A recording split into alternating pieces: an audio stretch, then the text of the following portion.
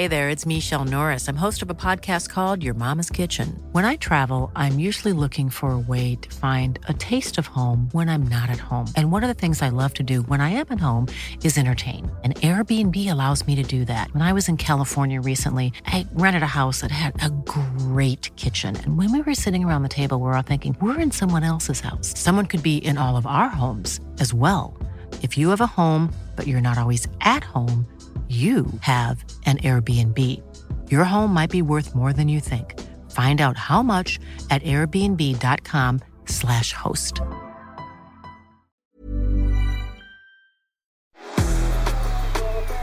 A huge edition of the Geggan Pod this week, and with the Matildas having just finished a two-match series, we have two Matildas joining us in the pod. Former star Amy Duggan and current player Amy Harrison will run the rule over the latest international window, which also had some World Cup qualifiers going right down to the wire. Michael Bridges, former Premier League star, joins us as well to talk about the Premier League, Champions League results, and also some of the best and worst in La Liga. I'm your host, Teo Pellizzeri. Let's get into the Optus Sport Football Podcast. This is the Geggan Pod. It is indeed a stellar lineup of panellists for the Geggan Pod this week. We have former Matilda Amy Duggan, we have current player and capped Matilda Amy Harrison, and former Premier League star Michael Bridges. We've got so much to get to as well. A morning of Champions League with an Australian flavour, international football, and of course the Premier League and La Liga. And that is perhaps where we might start the Premier League. Just best and worsts. We love to start the show with the best moment of the weekend and also your worst or least favourite moment of the weekend. Michael Bridges, it's great to have you back this week, so let's start with your best moment. I've got to say my best moment, I'm giving somebody, Troy McDonald, a golf pro in Australia who is an Arsenal fan. This one goes out to you. He had a go that we've never mentioned Arsenal in the last 4 weeks when they've been winning, Teo. I say I don't do the scripting, but my best moment of the weekend was seeing Arsenal get smashed off Manchester United. So they've got to mention. Amy Duggan, what about your best moment of the weekend? Oh, as always, I can't stick to one, can I? Alexis McAllister's goal, the disallowed strike, was so superb that I'm going to stick with him because I felt that free kick was just karma for not being able to have that goal, you know, on the record sheet. And also, it was so lovely to watch. Of course, he picked up the pen. I think he should have had he should have had three, not just the two that he got. So to be denied one of the goals of the season by VAR was a little bit heartbreaking. But Graham Potter then getting lots of praise for his side's start to the season. But that was an absolute cracker. And Amy Harrison, your best moment of the weekend? Yeah, I'm going to double on with Bridgie here with a Man United Arsenal tone, but mine's for Man United. I can't believe I'm saying this as a Liverpool fan, but their goal for Anthony, how they played that build-up, I think it touched 11 players. It was back to front, it was side to side, it was two killer passes, one from Eriksen, one from Bruno, and then the goal to top it off for me. As a neutral football fan, to see Man United starting to come into form, and just from a neutral, how good was it? Well, from a fan, it's even better, Aim. There you go, Amy. We'll stay with you and come back around in reverse for your worst or your least favourite moment of the weekend. So what didn't take your fancy? Yeah, the whole VAR debacle this weekend just got me. Amy just touched on it with that goal that was disallowed, but there was so many, and it was just so frustrating to see the stoppages of play. For a player, how frustrating it must be, but for us as fans as well. And pundits, it's not looking good for VAR, and hopefully we sort it out very soon. I agree. VAR was mine too, Tay. Like the fact that we're even talking about it, and the fact that it's deciding games, it's deciding results, it's taking away the joy of celebrations, or you've got to wait to celebrate. I'm done with it. In saying that, I feel like the Matildas could have done with VAR last night. So, I like it when it suits me. I don't like it when it doesn't. First time ever on the podcast, we have the trifecta. There you go. VAR, absolute shambles. And it was, it was just shocking. Some of the decisions were shocking, and they've still left, it's still up in arms. Some are still saying the decisions were correct, and some are still saying they were wrong. So all in all, an absolute shambles of a weekend for the VAR. Just quickly on that then, is the issue that VAR is being used to re-referee the game, i.e. the foul, in the build-up to what would have been Arsenal's opening goal against Man United? Or is it perhaps a case like the West Ham-Chelsea game where the PMGOL, the referees' bodies, come out and said, yeah, we need to actually review it, we got it wrong? I suppose ultimately people blame VAR. They don't blame the referee in the VAR booth. But how is it any different to perhaps criticising any given referee if they're the ones that ultimately make the decision or summon the central referee over to have another look at an incident? I'm all for VAR, and I'm all for the decisions that have been made that are for the better of the game, to see more goals, make it more attractive. If they are onside, if there's not a foul committed. However, what annoys the hell out of me is when it is still open to interpretation and one person or two persons can make that decision and it can be so different. And they don't back the decisions up. So they've made the decision. Somebody tells them that they may have made a mistake. They'll go over, have a look. Then they start self-doubting themselves. I think we've only seen 2 occasions this season where a referee is stuck by his own decision on the field. And that's the disappointing side of it. Because when things are slowed down, it can look far more worse than it is too. I could come up to you in the office, mate, and give you a little jab on the side of the arm and just make minimal contact. And if we replayed that in slow-mo and we showed it, it would look like a full impact that I'd gone to punch you. You can't actually determine the impact or the pressure on it. And I think that was the one that I think with the Mendy challenge for the West Ham goal, I thought it was a very, very weak decision.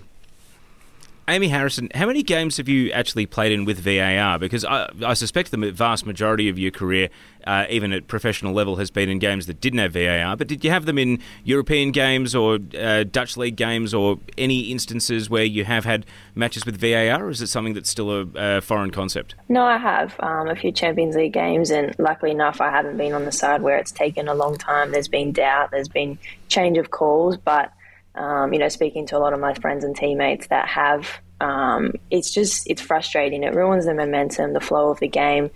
Yeah, like Bridgie just said, it brings in self-doubt to referees and makes them change their mind. You slow it down, it changes the perspective of what's just happened, really. And when you have that happening and you change the game, for me, are we bringing it in for a positive thing, or is it now a negative thing, and we really need to think about if it is the best thing for the game? Well, it's not going anywhere, because I think it was only just last week FIFA put out a media release celebrating 6 years of VAR. Amy Duggan, given Australia was an early adopter and sort of as a top televised league in terms of the production, the A-League was able to adopt it before a lot of the European competitions were, and we were used as a bit of a guinea pig out here, so our fans have had more time to get used to it than any others.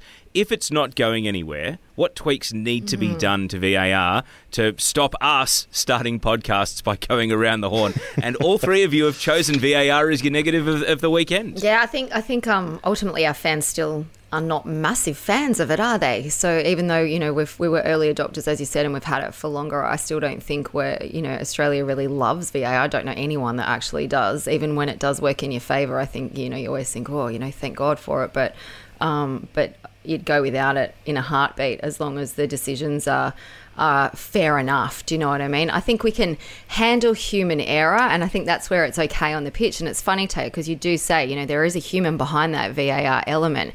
I think it comes down, if you're going to tweak it, to minimising when you can use it. So rather than consistently reviewing the game all the time and going back over things and taking ages and ages and ages, it's shortening or lessening the actual powers that it has and going back to the reliance on the referees. And I think that's the only way you can, if it's here to stay, you can make it better, and letting play go on and reviewing the goals after. But yeah, in the case, again, interpretation comes into it so heavily. It's really hard to be able to train people to all think the same, isn't it? So you're always going to have that grey area, and you're always going to have people that see things differently, especially when there's bias in fans. Well, the reason I asked you, Amy Harrison, about your career is you might have noticed at the Women's Euros, all the VAR officials were men because so few women's football games have women VARs. It's probably an Australian, Kate Jakovitz, who might be the most experienced female VAR official in the world. But my question is, why do they insist on only having active refs as VAR? If you're too old, if you're physically unable to ref at the highest level, but you're a great decision maker, why haven't they broadened the pool? Is it not a specialised position?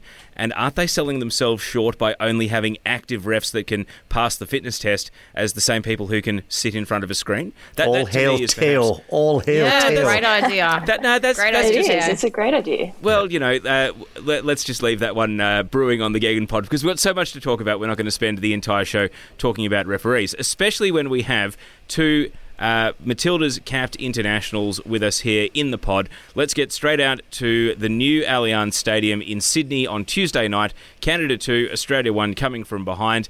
Amy Harrison, as the current day player, what was your interpretation and analysis of the match? And Amy Duggan, you two can go to town on this one. Take it away. Yeah, look, I thought it was a tale of two halves. I thought the first half was very good. It was aggressive from the front. I think that was definitely a message going into the game, and I think having someone like Caitlin Ford up there and the aggressiveness of Courtney Vine as well really helped in that. And they started high. They pressed on Sheridan. They pressed on both centre-backs. Obviously, we know that they were young and inexperienced, so I think that was really positive. And you could tell that gave them energy. It gave them that little bit extra. And then when they did win the ball, they were so much higher up the field, so they could go and attack straight away. And I think that was a big positive.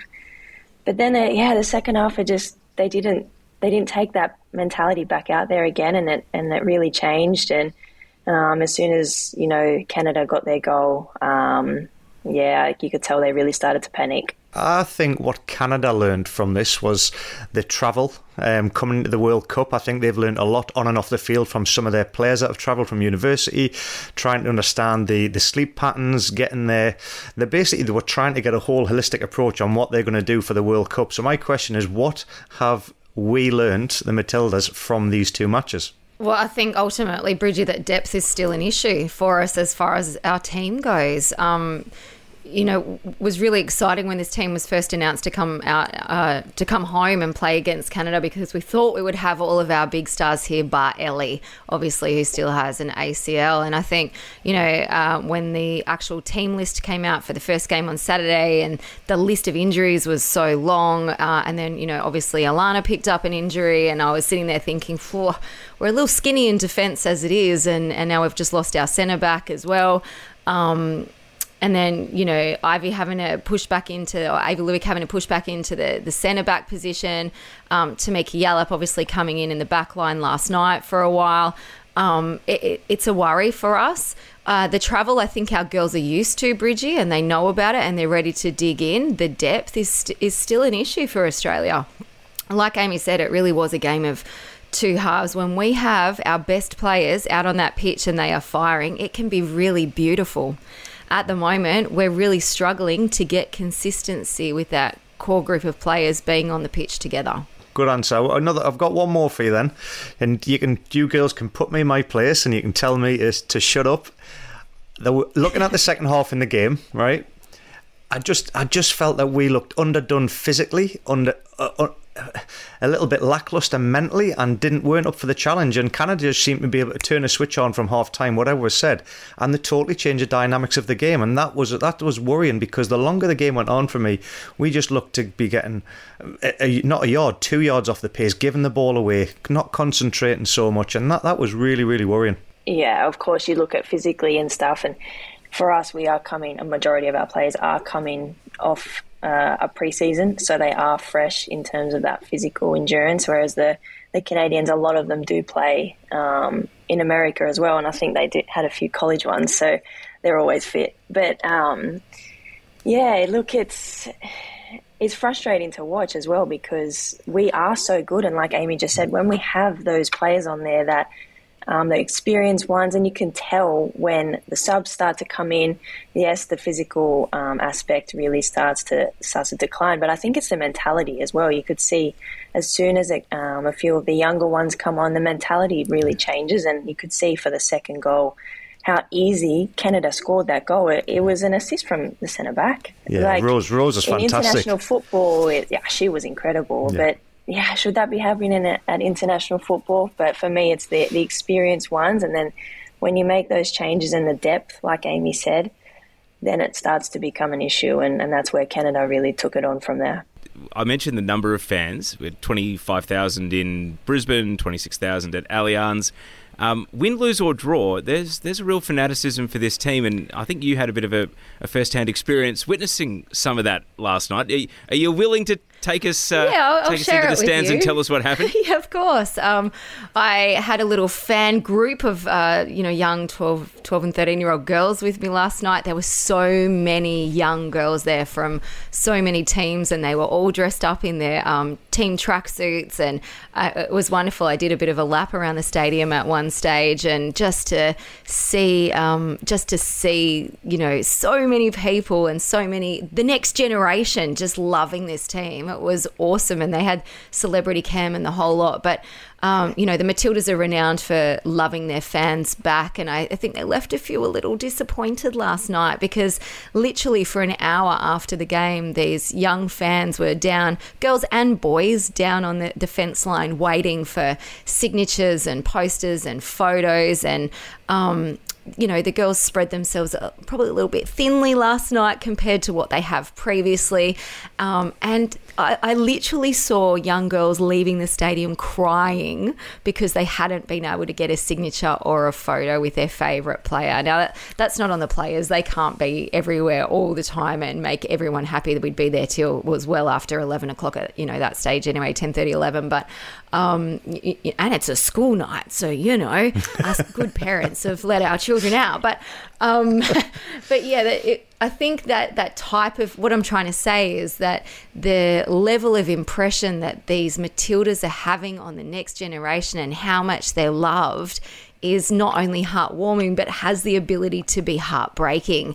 And I think that's something that our Matildas are starting to realise too, that they were super disappointed after the game last night with the result. And it's not just them that they're playing for anymore. It is this massive, wider cohort of fans and the next generation and their dreams that they're also playing for. The two Amy's can't answer this question. Amy Harrison, an active player. Amy Duggan's on the board. So, Bridgie, you're my only option. Tony G, the coach, where's he at? I've listened to everything he said. Obviously, he planted his flag before even taking questions in his very first media conference, talking about the number of players he had out injured. So always kind of ready with an excuse is Tony G. Yeah.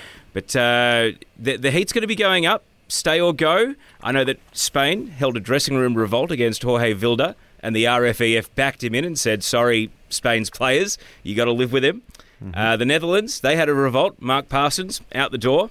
And Martin Sjøgren, he got let go after the Euros from Norway. So it's not unprecedented. A couple of teams going to the World Cup have either got big problems or managerial changes.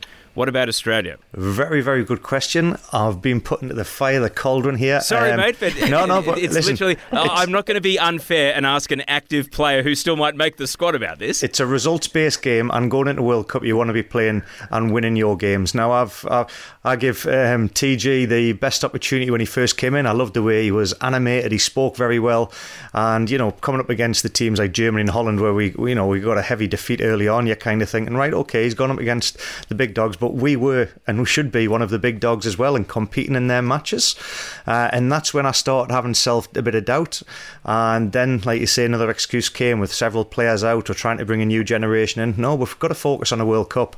And the results, the record, I think, is that the 12th, 13th or 14th loss under his reign? 13th, yeah. 13th, yeah. Unlucky for some. And I don't think it is very good preparation going in, especially when you're on home soil, getting beaten off Canada on 2 occasions. All right, by just 1 goal. But the mannerisms of that last one when we couldn't see out the game, I start asking question marks. So if you're asking me, would I make a change? Yes, I would. Now, one last question, because there were 2 Australians that had a win in international football this weekend, but they were playing for New Zealand. Indy Riley, we speak about depth. Indy Riley's only 20. She deferred to New Zealand. And Ali Green, a former teammate of yours, Amy, at Sydney FC, she'd already made that switch. They beat Mexico 1-0. By the time this pod goes out, they will have already played the Philippines. But when we speak about the lack of depth and some of the youngsters coming through, I mean, New Zealand, they're using the World Cup. I always think of Jamaica. You'll remember this, Bridgie. When Jamaica qualified for the World Cup in 1998, all these English-based players with Jamaican grandparents started coming out of the woodwork and saying, hey, let's play for Jamaica in a World Cup.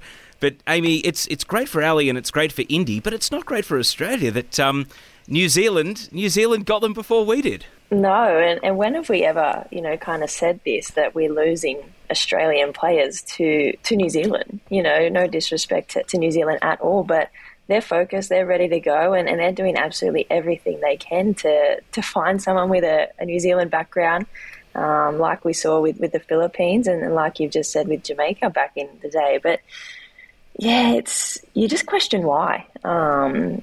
Talented players that we have, that we've grown up in our leagues. India, I've been in camp with her with the national team, and when I kind of heard this, I was shocked. I can't lie.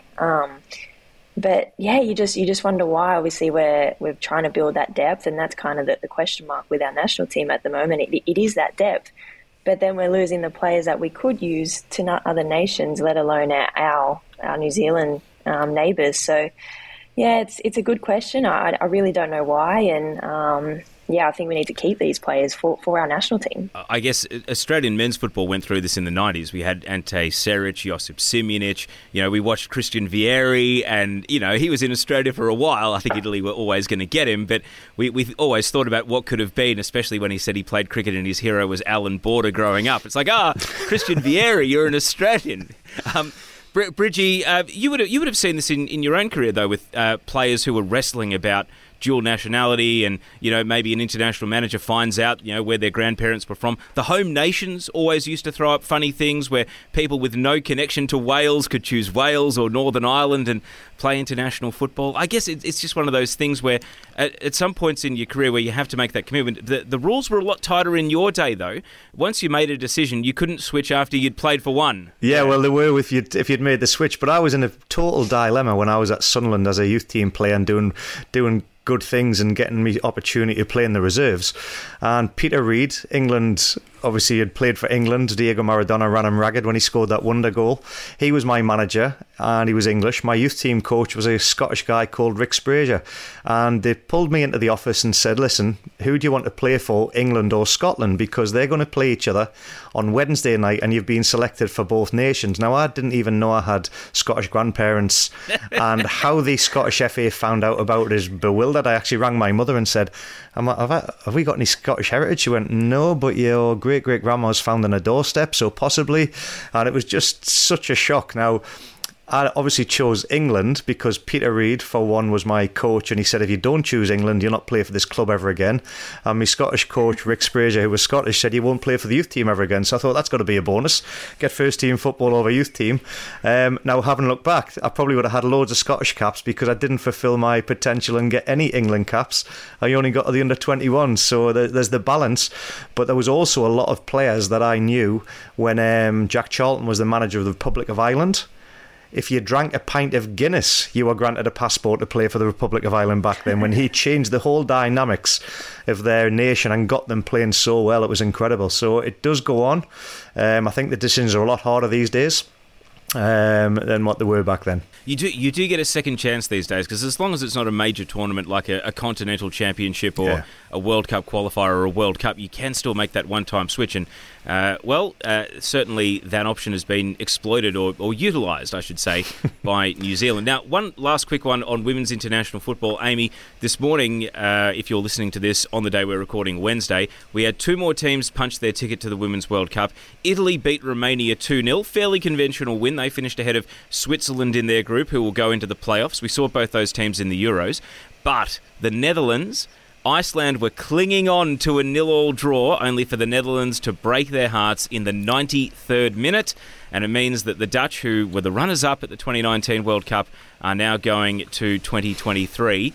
But they certainly made very hard work of it, and Iceland were just 90 seconds away from qualifying for the World Cup, which for a nation of their size would have been a phenomenal achievement. Yeah, I was actually watching this just before I jumped on the podcast, and I was in the 92nd minute and I'm thinking, come on, there was just cross after cross, and finally, my old teammate at PSV, Esme Brooks, she's come on the scene, and she scored a late winner, and off they go to the World Cup. Super happy for them, and they had a home game, so the Oranje fans were wild over there.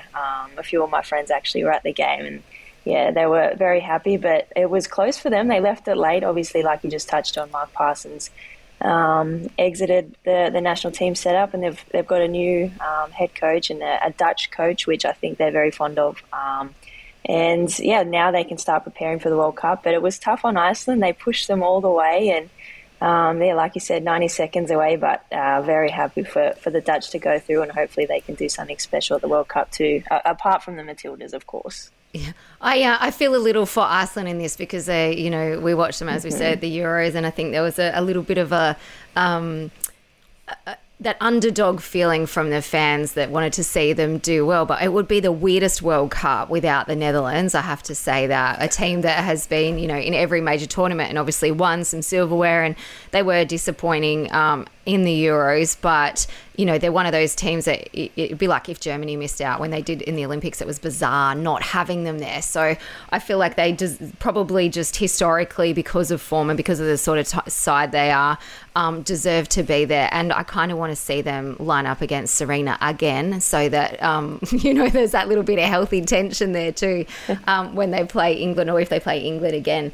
But good to see them get through. But yeah, you got to feel a little bit for Iceland. And speaking of England, the WSL starts soon on Optus Sport, so make sure you check out the Optus Sport for that. There was a season preview from Jessie Parker-Humphries, which was up this week, taking you through all the off-season signings and the players to watch, which is great. And England themselves, just very quickly, Amy Duggan, they beat Luxembourg 10-0. Yeah. No surprises there. They played the hits. Alessia Russo started and scored, but Beth Mead scored. Beth England got back in after not seeing any game time at the Euros. Georgia Stanway with a double. Really, England, they're becoming household names. They're becoming a big-ticket item. And I don't think anyone other than perhaps the unfortunate Luxembourgers would have minded that they turned on the style and won 10-0 this morning. Oh, it's great to see goals. I never like to see a team get thumped 10-0, and especially if you're on the losing end of that. But I tell you what, when you're putting them away with ease and almost sharing them with your teammates or setting up your teammates for fun, it's a great feeling when you're out there. It's coming home, it's coming home, it's coming. Bridgie, I heard that for a month. That's the thing, Bridgie. Are they still, the women's team, getting the cut through with the Premier League and Champions League in full swing, or are they a little bit back on the back burner, or have they been able to sort of maintain their presence that when the England women's team play, it's still a big deal? Yeah, still a huge deal. And, the scenes in Trafalgar Square after they won the Euros was absolutely incredible. I mean, I was on holiday in Palma with the family, and we watched the final, and it was just incredible to witness. And finally, I can, being a Three Lions person, to see an England team actually win something and deliver and finally say it is coming home, it was amazing. And yeah, it's still huge over here. The girls are still getting huge credit as they well deserve. And obviously, like you said, the WSL is starting up again very, very soon, and it's the whole nation yet again is getting right behind the girls on and off the field, which is great because it's thoroughly deserved. They're getting behind them because they've already sold more than 65,000 tickets in less than 24 hours to watch England play the USA next month. And I think that'll be an absolute... I'm going to be like wide-eyed and watching it too, let me tell you, because that will be an absolute corker. And I think the real question that everyone has in their head is, can England become the eventual number one and knock USA out of this position that they've held for so long? And there's been a lot of teams that you think have the capacity to do it, but do you really believe it's going to happen? And this is probably the first time at the moment I've believed, I reckon England can probably do it. Let's move on to the Champions League now, because it was a huge morning for us in Australia. Ange Postecoglou's Celtic hosting the trophy holders and most times winner Real Madrid. The first half was electric, but Celtic didn't score, and in the second half, Real Madrid's class showed, going on to win 3-0. Michael Bridges, you were watching the game, as was I. What did you make of Ange Postecoglou's first Champions League night? Do you know what it is? I love Ange. I love listening to him as well. He was talking about, what was he going to change his tactics? What's he going to do? And he just got rid of the journalists. He said, "Listen, I'm not going to shatter people's dreams. This is what dreams are made of. These opportunities. We're going to go into it full swing as I normally do." And the first half performance from Celtic was outstanding. McGregor hitting the post. There was chances left, right, and centre that they just squandered. And the difference between the elite teams and the elite players in the world is that they will take their opportunities as they did, like Luka Modric at the other end. They weren't outclassed, The game was absolutely balanced, and I thought Celtic, they can hold their heads very high, Ange and all his staff and the players, but they were just outclassed in them final defining moments in front of the goal, and that's what that's why Real Madrid have won so many Champions Leagues. That's why they're up there. I thought they had a huge opportunity as well, Celtic, when Benzema went off early doors. And that, but Eden Hazard's come on, he's managed to get himself a goal. But I just thought it was a very, very spirited performance, and I'd much rather, as a fan and as a neutral, watch a Celtic team go and perform like that rather than just sit in and defend and say, can you beat us? Ange is backing his team, he's backing his dynamics, and the players bought into it, and they put on an amazing show. Even though it was 3-0, who cares? It was awesome. Yeah, and 3-0 is probably not reflective of how the competition was, especially in that first half. I actually thought Celtic could have been up 2-0 at one stage, and like you said, it was just about not taking chances. And I just thought the 2 goals in 5 minutes changed the game, not just the scoreline, but changed the game a little bit. They still came out firing, and you're right, Bridgie, it's so awesome to see a team just go, we're just going to give everything we have, we're going to put the pressure on, we're going to play out of our skin, and we're just going to give this a red hot go rather than say, oh, we might not win this, we're going to park the bus and see what happens. So, but hats off to Modric, because, the goal was just, the composure that he showed, especially with the second one, was outstanding. Speaking of Croatia, it's a great day for them, at least if you're a Dinamo Zagreb fan, maybe not if you're a fan of one of their arch rivals, but still, I think flying the flag on the European stage in one of the earlier kickoffs, which was in the wee hours Australian time this morning, Dinamo Zagreb beat Chelsea 1-0. More frustration for Thomas Tuchel, who was ropeable during the game, ropeable after the game. Bridgie, I suspect in the Abramovich era, Thomas Tuchel might have been fired by now. He's probably been given a bit more leeway with Todd Boehly being the new owner. What did this game say about Chelsea, but also what did it say about Dinamo Zagreb and their ability to shake up that group? Well, you talk about fans and wanting to play in front of a stadium. Dinamo Zagreb was absolutely going crazy. The fans are out in full force. They were up for it, and it reflected because the players... You talk about Ange and his style with Celtic going out there and having a crack. Well, the tactics were completely the opposite. Sit in deep in a back 5 with a midfield 4, 1 up top, and then we will try and counter-attack, and that's exactly what they did. It was a masterclass in defending. I thought the mentality, the tackles, they didn't have anything left. Their captain went off twice with cramp, came back on and was still making last-ditch tackles to prevent Sterling from getting on the score sheet, Mason Mount, and you could just see the frustration of the Chelsea players brewing because they could not get any opportunities in front of goal. They were starting to get frustrated and kicking out, and it was interesting looking at Thomas Tuchel on the sideline.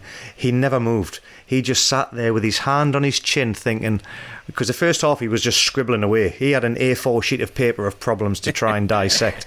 But in the second half he was just shell-shocked and looked lost and kind of ran out of ideas. They changed all the system. They brought defenders on to try and change it so that they'd get a bit more width in the play. Midfield, Jorginho came on. They couldn't dissect them, and I thought, fair play. I was so delighted they hung on because 8 minutes went up and you were just like, oh, there's going to be a goal from somewhere. They couldn't find it, and credit to them.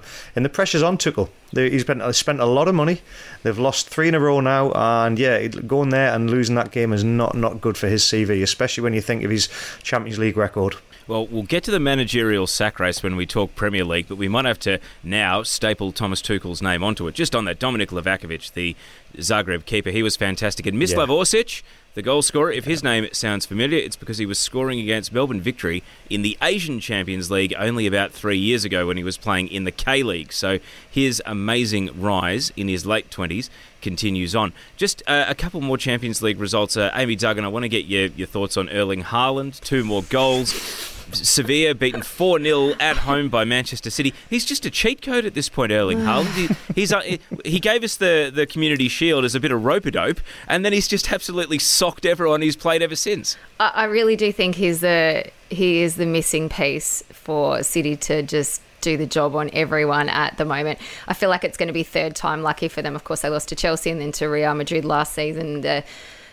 they're drawn in a group which should see them go through. We're actually going to see Haaland reunite against his former Bundesliga employers, which I think is really cool. They had no issues, did they? Like, I know Sevilla's had a really bad start to the season, obviously coming off a 3-0 thumping to Barcelona as well. They wouldn't have probably felt like they had a chance in this one, but I don't even know what to do.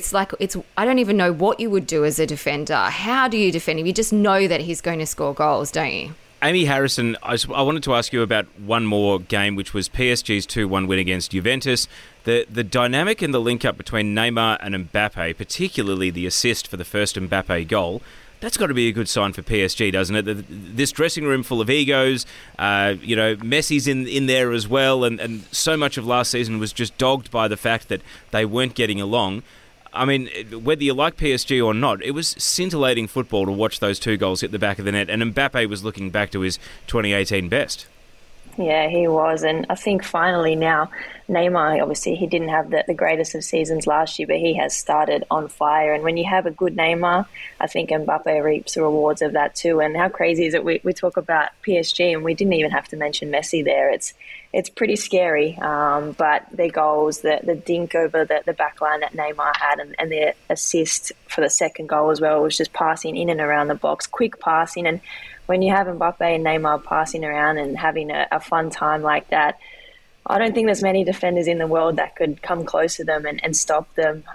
Juventus obviously couldn't even keep up with that, and that's Juventus. So I think, they're going to have a field day in League One, but Champions League, that's definitely what they need to focus on. And I think PSG, and they've all made it very well known that Champions League is the trophy that they're going for, and they've started very well. Well, they have Mbappe's, 2 first-time goals were just outstanding, but also that's 12 goals in 15 games for him now. So if he can keep that up, I don't know. He's no Haaland. Maybe I can say that. I don't know if I can. Can you say that? Season, I know I can't. Really? I can't say that. But it's such an interesting comparison, isn't it? Stay with us here on the Gegen Pod. We've got Premier League, La Liga, some of the big talking points out of those 2 competitions, and also a bit of Aussies overseas as well. Stay with us here on the Gegen Pod. Hey there, it's Michelle Norris. I'm host of a podcast called Your Mama's Kitchen. When I travel, I'm usually looking for a way to find a taste of home when I'm not at home. And one of the things I love to do when I am at home is entertain. And Airbnb allows me to do that. When I was in California recently, I rented a house that had a great kitchen. And when we were sitting around the table, we were all thinking, we're in someone else's house. Someone could be in all of our homes as well. If you have a home, but you're not always at home, you have an Airbnb. Your home might be worth more than you think. Find out how much at airbnb.com/host.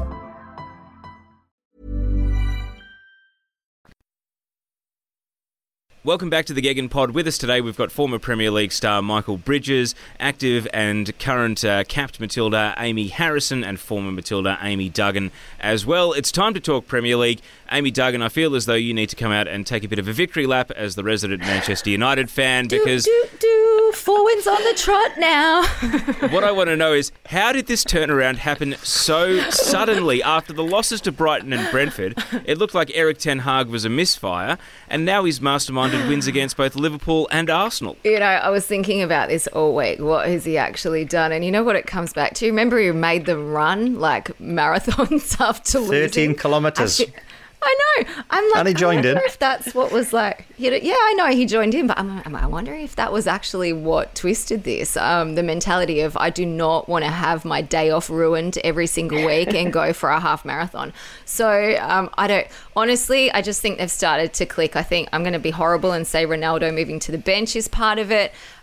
Eriksen is finding form. I think it takes a few weeks for that kind of culture to change and set in.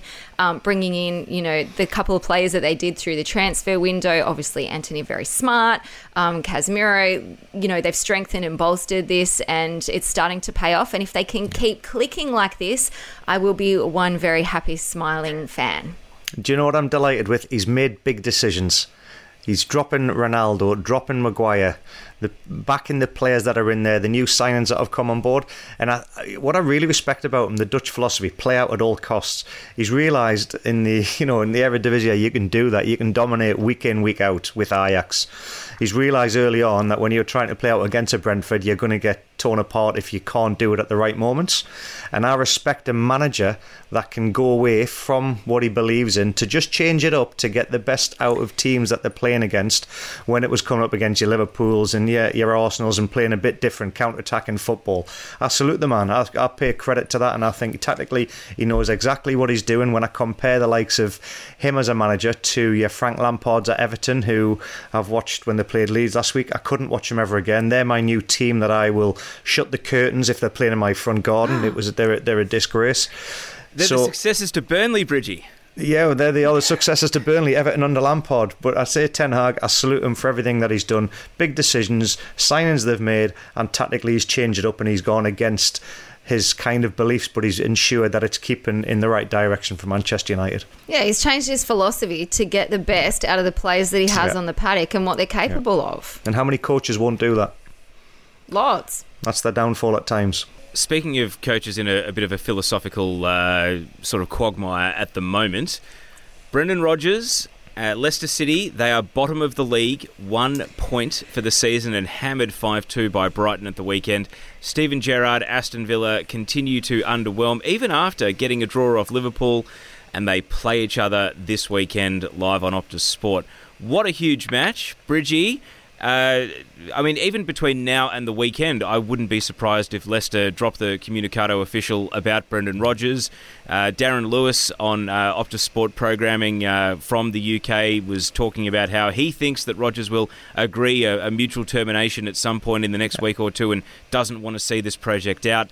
I mean, is there any chance Leicester beat Villa and then flip the tables and then it's Steven Gerrard who's closest to the exit door? I hope Aston Villa absolutely smash them because I'm a big fan of Steven Gerrard. I know Amy will be being a Liverpool fan as well. You don't want to see, he's a Liverpool legend, but to go into coaching, I still think what he did at Rangers was tremendous. I'd like to see him get the result against Leicester, and I would like to think that Brendan Rodgers and them could come up with a mutual decision, or he gets sacked and he can walk away with his money that he deserves because of his time there and the way that he has had his whole team obliterated from under his nose. You think you go into the start of a season or the end of last season and you're thinking, right, where can we go, boys, next season? And then you lose one player, one of your best players. Then you lose a second. Then you lose a third. And then Fofana goes and he falls out.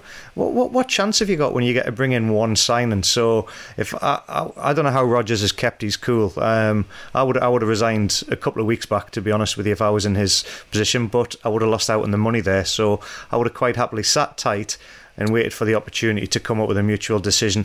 I would not want to be there. I feel for Brendan Rodgers, and I know Leicester owners went through a massive tragedy in the family a few years back, and then obviously COVID impacted their business with the the duty free at the airports, because there was nobody around for 2 or 3 years.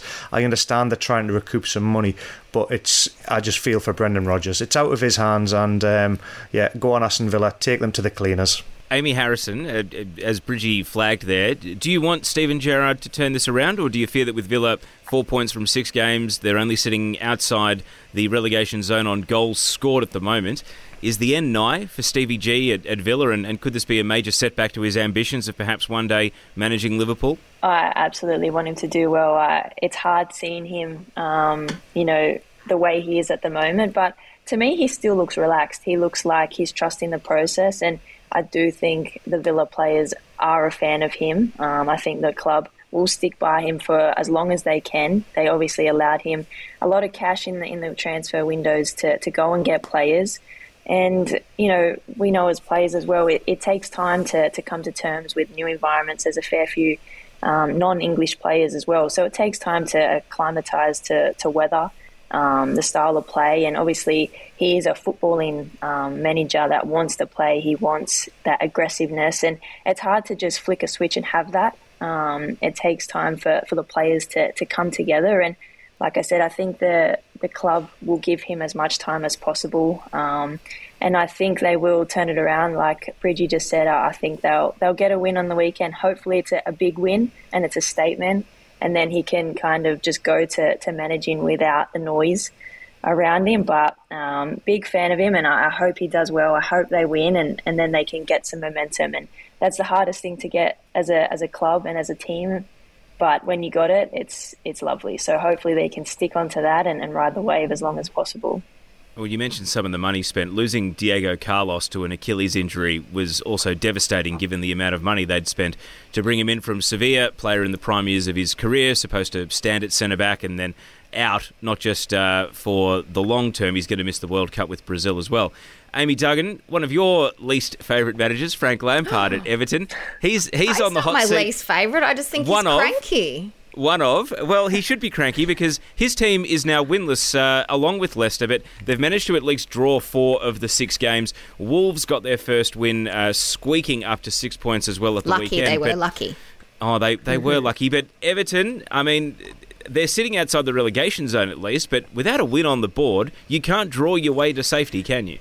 Well, I don't think so. Has anyone ever done that before? Had a winless season and stayed up? No. I don't need to look at the history books to say no, they haven't. I think you need above that many points if my maths is correct. 40 is the magic number. I've never seen it happen before. Yeah, there you go. So no, they will not be able to draw their way to safety. They're going to have to start picking up some wins. Of course, it was an improved performance against Liverpool, but I don't think Liverpool were at their best at that stage either. Yeah, they got to find something.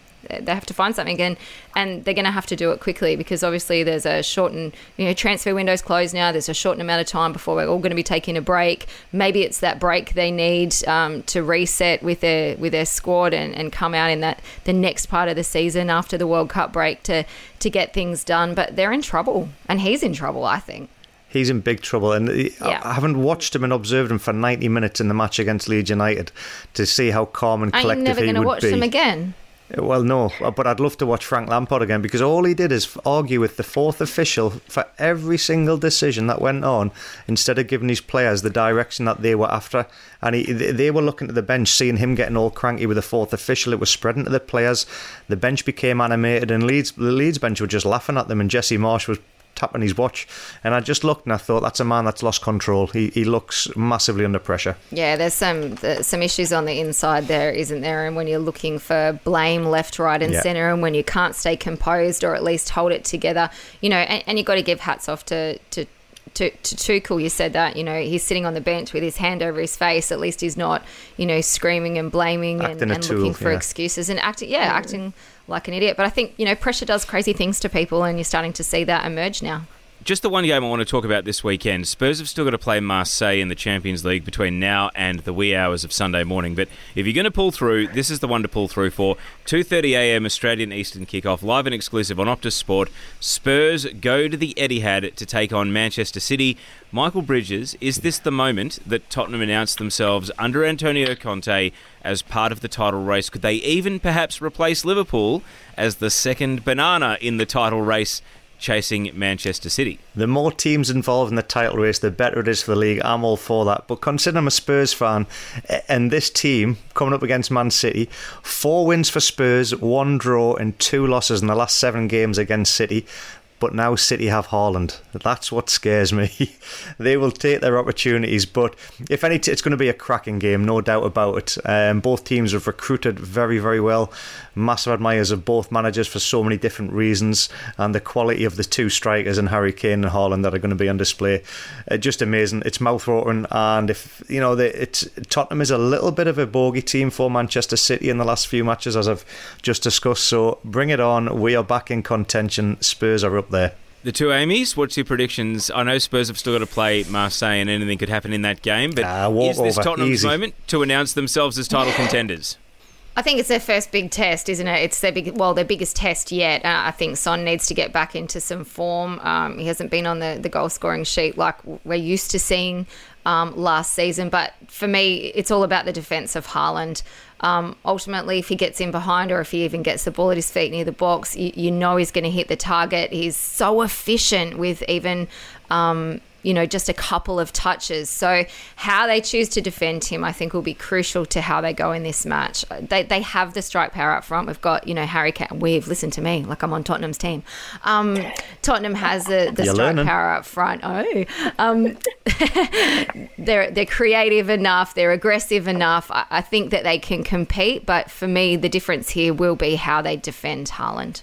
Yeah, I think Haaland is obviously flying at the moment, but for me, he's the smartest man in the world.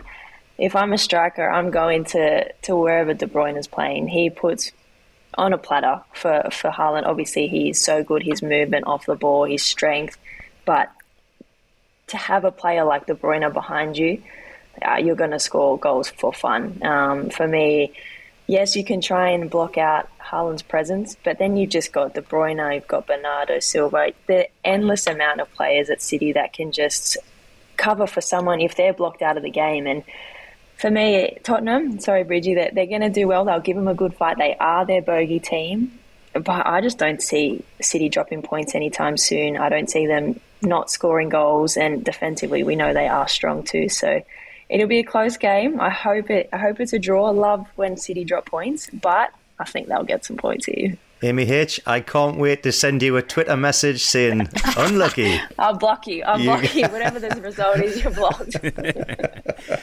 Well, on the subject of Haaland, let's flip over to La Liga chat now, because the team they obliterated in the Champions League, Sevilla, are winless in their first 4 games. This is a team that finished 4th last season in La Liga.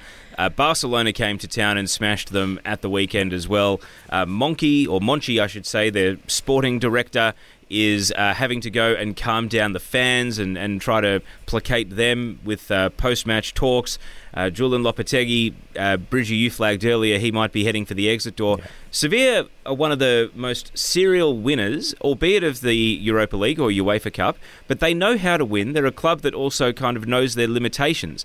How different is it going to be them for now that they find themselves in a relegation battle? There's no way a team of this quality should be starting this poorly to the season. Could it be a case that we're sitting here in a month and they will have finally snagged a few wins and turned it around? Or could Champions League interruptions midweek actually exacerbate the problem they find themselves in? Well, it's just showing you how much it's hurt them in the Champions League already. Lopetegui is under huge pressure. I was speaking to a couple of journalists actually that are working over there, and they were just saying they found that he's become very predictable in his patterns of play. They try to do obviously he's from the Barcelona philosophy with the press. He's saying they're yards off the pace. He doesn't know whether they're not up to their kind of fitness levels that they're needing for this season. Doesn't know what's disrupted them, but teams have found a way to break them down very easily. Now, if you think about Sevilla under Unai Emery, they were absolutely awesome. And they went on a massive, they were always contenders for the cups in the Europa League, and the come down must be horrendous for the fans, and hence why they've been allowed to vent their frustration and anger towards the players and the staff, because I can't imagine them ever being in this position since I've been alive. I'll be honest with you, I've never known it. That's funny, because it's 40 years. It's actually 40 years. It's their worst start in 40 years, Bridgie. Well, I was just a wee baby. I'm only 39. So 4 weeks in, obviously a single point. They did have to apologise to their fans on the weekend. Their captain wasn't shying away from that. They had fans holding the white hanky out. They've been standing behind the bench yelling out to the coach and to the president. Like they're very passionate and they expect more. And I found, me with the stats, I like to go a little bit deeper and say, well, what is the story behind this? And they've said if you're not effective when you have the ball, you're not the better team, because ultimately football is about goals. So in their 4 games this season, I just want to throw these possession stats out to you. They've had 69, 61, 66 and 61% of possession. So they have had the majority of possession in their games. They've had 51 shots on goal. Guess how many they've put away? 3 in the first 4. So they're not being efficient. And I was like, well, what else is going on here? There's got to be more to this. I think it's to do with their defence. I think obviously they've lost a couple of players, big name players this year too. Their keeper's changed. Their new defensive signing, which they brought in, hasn't started for them yet. On top of that, their coach is even saying, Bridgie, they're not fit. They're not conditioned. They had a really bad pre-season. Big talk from the journalists over there saying it's been horrendous. Yeah. They can't achieve the levels that he wants to do with the press.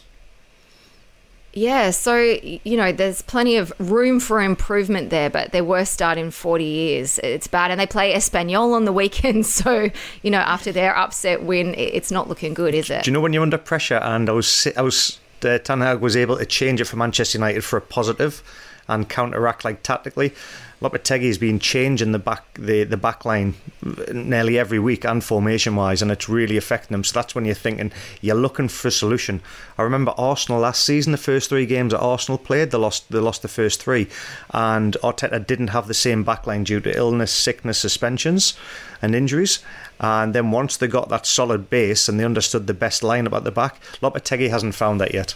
That's why they're leaking goals. Now, in stark contrast, Villarreal, they are the only team in the top 7 UEFA-ranked leagues not to have conceded a goal so far this season. They're sitting third, so Real Madrid, Barcelona, perhaps understandably, have now just moved up, cream rising to the top of the table. But this weekend on Optus Sport, Villarreal against Real Betis. That is going to be a must-watch, I would say, if you're getting into La Liga and you want to know a bit more about this competition, not least because Betis only narrowly lost to Real Madrid at the weekend. It's 5 a.m. on Monday as well, so one you can perhaps watch as you get ready for work on Monday. But Villarreal, they very nearly shocked Liverpool in the Champions League semi-finals last season. Obviously, they put all their eggs in the Champions League and finished 7th in La Liga, so they're not going to be there again. But I guess we've seen their quality, haven't we? And it perhaps shouldn't come as a surprise that Unai Emery, as much as it didn't work out in Arsenal, being able to speak Spanish and communicate in his native tongue, he continues to get results. And this team are now the number 1 contender to the top 2 of Real Madrid and Barcelona. Yeah, like you said, with their face-off against Betis, it'll be 3rd versus 4th. And obviously we're always looking towards Barcelona and Real Madrid, but Villarreal are starting to become into that conversation. And for me, they've been excellent, like we just touched on with Sevilla. Defensively, they've been horrible. It's the flip side, and Villarreal have been excellent. They're a well-structured team. We know Emery is a very well-structured manager, and I think he came out and said that the emphasis for him has been on Europa League and European leagues as of late. But this season with Villarreal, he's come out publicly and said that La Liga is the focus. We want to be in the conversation of the Barca and Real Madrids, and so far he's done perfectly. 9 goals scored and had a clean sheet every game, and the only club in Europe to have that at the moment, and that's saying something. It's a big statement. The big challenge will come when they play Barca on the 19th of October. They can get a really good run together now until they face Barca or Madrid. They can get a lovely little points buffer. They're going to be in the top 3, I would imagine. And who knows what they can do against Barca, because Unai Emery, a big fan of his, what he does defensively, he's got them. And he's also got players that are also rejects from other clubs playing so well. Lo Celso, I never thought anybody could get him playing when he left Tottenham. But Unai's managed to get it done. So La Liga, fantastic this season. Got your Tottenham goggles on again? No, not at all. Well, as we bring the Gegen pod home with a bit of Aussies overseas chat, we have to start in La Liga, because while we've touched on some of the good and the bad, one story that is turning ugly is Awer Mabil at Cadiz. Left out of the squad altogether. There were rumours that he was perhaps seeking a loan move to either Portugal or Belgium right on the transfer deadline that didn't come to fruition. This leaves him really in a tough spot to get game time ahead of the World Cup. He's kind of found himself trapped until the next window and in a bit of a wilderness at the moment. So, Bridgie, Cadiz, they're one of the worst teams in Europe at the moment. They're rock bottom of La Liga and looking pretty uncompetitive in a lot of the games that they're playing. Whether Mabil has played or come off the bench or not featured at all, it hasn't really made a difference to their fortunes. This is not a good situation for a Socceroo that we thought was going to get some decent game time in a top 5 league. No, I mean, not to get the loan move through, not to get a move when you know you're out of favour. The only thing I will say about Mabil, stay there, keep working the hardest you can work, try and change the coaching staff's mindset, and hope that the main manager gets the sack, because they're on a terrible run of form. A new manager could come in, and I hope he does, and put a whole new spin, because you just never know. One manager's loss is another manager's gain, and he might get another opportunity, because he is going to be stuck, like you say. You need to be playing game time before the World Cup. I really feel for him. He's in a horrible situation.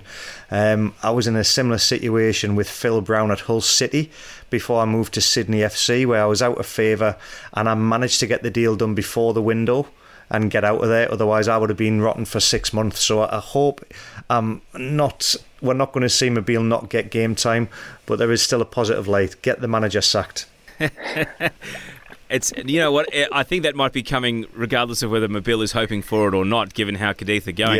Yeah. More Aussies overseas. Aiden Hrustic, we did flag last week. Verona was going to be the move for him. He was an unused sub on the weekend, but perhaps that's due to acclimatising. He's on a deal now until 2026. Verona very excited about bringing him in. Amy Duggan, when we flagged this last week, we thought it was a good move, and hopefully Aiden Hrustic will be getting game time as soon as this weekend. Yeah, it was good to see Verona get a win on the weekend against Sampdoria. Would have been better to see him on the pitch, but I think it'll happen very soon. I honestly just think it's a matter of time and getting him to have some time with the boys under his belt, see how they play, soak it up. Throwing someone in, 3 days after they sign, I guess you can, like a lot of clubs do it, but I don't think it's the best move for especially a young player like this. So I think we'll see him in the not too distant future. We saw Sasha Kaladzic for Wolves tear his ACL in his very first appearance, and that's after they did rush him in after signing him on deadline day. So it's an excellent point. But Verona, their next match is away to Lazio, so they'll be in for a very tough contest. But there's one more Aussies, not quite overseas yet, story, but potentially overseas, which I wanted to get to. And Amy Harrison is someone who's only recently come back to Australia from the Netherlands. What do you make of the headlines connecting Garang Kuol, the Central Coast Mariners youngster, with some of the biggest clubs and biggest teams and opportunities in the world? How did that headline grab you when you saw that he could be on for a massive, both a transfer fee, but also opportunity to move, and he's barely even 18? Yeah, how excited. I was actually with Amy when she showed me it, and we both were in awe of it. How exciting. Obviously, the whole family is so talented. But for Australian football, like, this would be massive for him to go to a club like Barcelona. You just imagine. But rightfully so. Like, we have these players. We have the talent here, and he is a representation of that. His whole family is, and I hope it comes to fruition. Yeah, can I just go back on this a little bit, Toe, because this whole family is outstanding, and obviously we've watched them come through the ranks, and you said they're from the Central Coast, but can I just say they've actually come from Victoria in the little town of Shepparton, playing for the Shepparton Suns. They get better and better as they come along, and I don't think this will be the last Kuol name that we see have success. It is exciting, but Bridgie, there's also some cautionary tales here. I straight away thought of Seb Pasquale going to Ajax. Didn't work out. He played some youth team football, but he's since come back to the A-League, and he's barely featured for Western United since coming back to Australia. So there is that element of too much too soon. If you were advising Garang Kuol, what would you suggest? Do you go to a super club and play in the youth team? Do you wait for a different, maybe Eredivisie, maybe Belgium, maybe Portugal? Or is it purely about the manager or the managers of the youth teams that are in charge, regardless of the name on the badge? See you later. Get out of there ASAP. Play with players that are in a different calibre, and go and learn your trade in somewhere you've got the best facilities in the world, and maximise it and use that to your ability, because your football education will develop so much quicker. And having a mentor like Nick Montgomery that knows what it's all about to play at a young age, I think that's fantastic. He will all before allowing it to happen or trying to make something happen, and giving him advice. Hopefully not listening too much to an agent where they want to go for the biggest money to just get them there. I'm sure he'll be able to bounce questions off Nick to say, listen, this is what I'm about. You know how I play. Does this club suit me? Is it going to suit my style of play? I think Matty Ryan's a great example of how he went about his business, and he went around different areas, and in the way he did it. It was a different kind of pathway, and a one that worked for him. He had good advice, and I just think, get yourself out as quick as you can, but make sure it's the right move for that player's style and at the right time, and you're going to the right club where they're going to look after their players on and off the field. And Amy, just to finish the Garang Kuol chat, I mentioned that you've come back from the Netherlands. As far as the culture shock and the adjustment, for any given Australian, it's always a different experience. Whether you have a supportive club or a supportive manager, or one that's, didn't want to sign you, or there's been a managerial change, it can totally change the the lens of how you interpret that overseas move. But give us some insight into your experience in the Netherlands and, exactly how big a culture shock and a difference it is to go and play professionally over in Europe. Yeah, it is a big culture shock. For me, it definitely was. You're going into a country where, they speak English, but they don't speak it as their first language. So, you're learning new, going to new grocery stores. Obviously, for me, the football part was easy because you get on the field, you play football. Yes, there's different languages and you got to get up to speed with that, but it's everything around playing football, living, finding apartments, like I said, new grocery stores, finding new friends, and just living wise. For me, it was a culture shock, but I think the more you adapt to the culture you're in, you try and learn the language, you get out of your comfort zone sooner rather than later, I think it will really benefit you on the field. And I think, I've always said if you're happy and enjoying yourself off the field, you've got good support around you, and you're in a good environment, on the field you will flourish. And unfortunately, I have heard stories where it just doesn't work out that way. Luckily enough for me, I was at a really good club at PSV and a really supportive, family-oriented club. For me, it was I was there during COVID, so it was difficult. I couldn't see family, or there's a lot of restrictions. But luckily enough, my coaches, assistant coaches, family of my friends who were inviting me in, have dinner, taking me out to places, and it's an experience of a lifetime. For me, I will 100% be back in the Netherlands at some point. You make friends for life. You make experiences that are priceless. The football obviously is what you do as your job there, and for me it was a highlight of my career. But even just for me as a person, it teaches you so much. The experience you learn and the knowledge that you gain as a player and as a person, you just can't pick it up anywhere else if you don't go out and commit 100% and to the full experience on and off the field. So I think, you really have to buy into it. You really have to, take it and run with it and just give everything, and you'll get everything back. Well, Garang Kuol turns 18 next Thursday, so he'll be able to make that move in the next transfer window. Watch this space. It's a pretty exciting time. And Amy, thank you for your insights into what he can potentially expect in both a football and a culture sense when he does make that move, wherever it may be.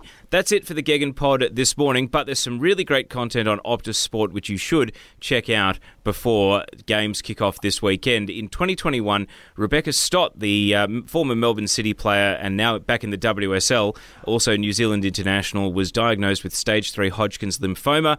Although her cancer is now in remission and she's back on the football field, the New Zealand veteran has gone above and beyond in her efforts to serve as a figure of hope and support for those who are facing similar challenges. And you can see Rebecca Stott's story on Optus Sport this week, so check that out on either the app or the Optus Sport website. And her social media, Beat It by Stotty, is also fantastic, which documented her cancer journey, and thankfully one which has now gone in a very positive direction. Then we get to the games this weekend. Girona versus Real Valladolid kicks off La Liga at 5 a.m. Eastern Time on Saturday. There's a J-League triple header on Saturday evening from 8 p.m, which will include Kevin Muscat's Yokohama F. Marinos. We've got the Mark Schwarzer derby, Fulham versus Chelsea, Saturday night from 9:30 p.m. Eastern, with coverage starting at 8:30 p.m. in the Premier League. And the FA WSL comes back on Saturday night with Tottenham against Manchester United, featuring Canada's Adriana Leon, from 9:30 p.m. It's a primetime kickoff for the FA WSL. And as I mentioned earlier in the pod, you can check out Jesse Parker-Humphrey's comprehensive preview of the WSL season on Optus Sport as well. It's all live and it's all on demand. It's going to be a huge weekend. Amy Harrison, thank you for joining us for the pod today. Thank you for having me. First one. Amy Duggan, congratulations to Man U. All the best for this weekend, and thanks for joining us. Win number 5 coming up.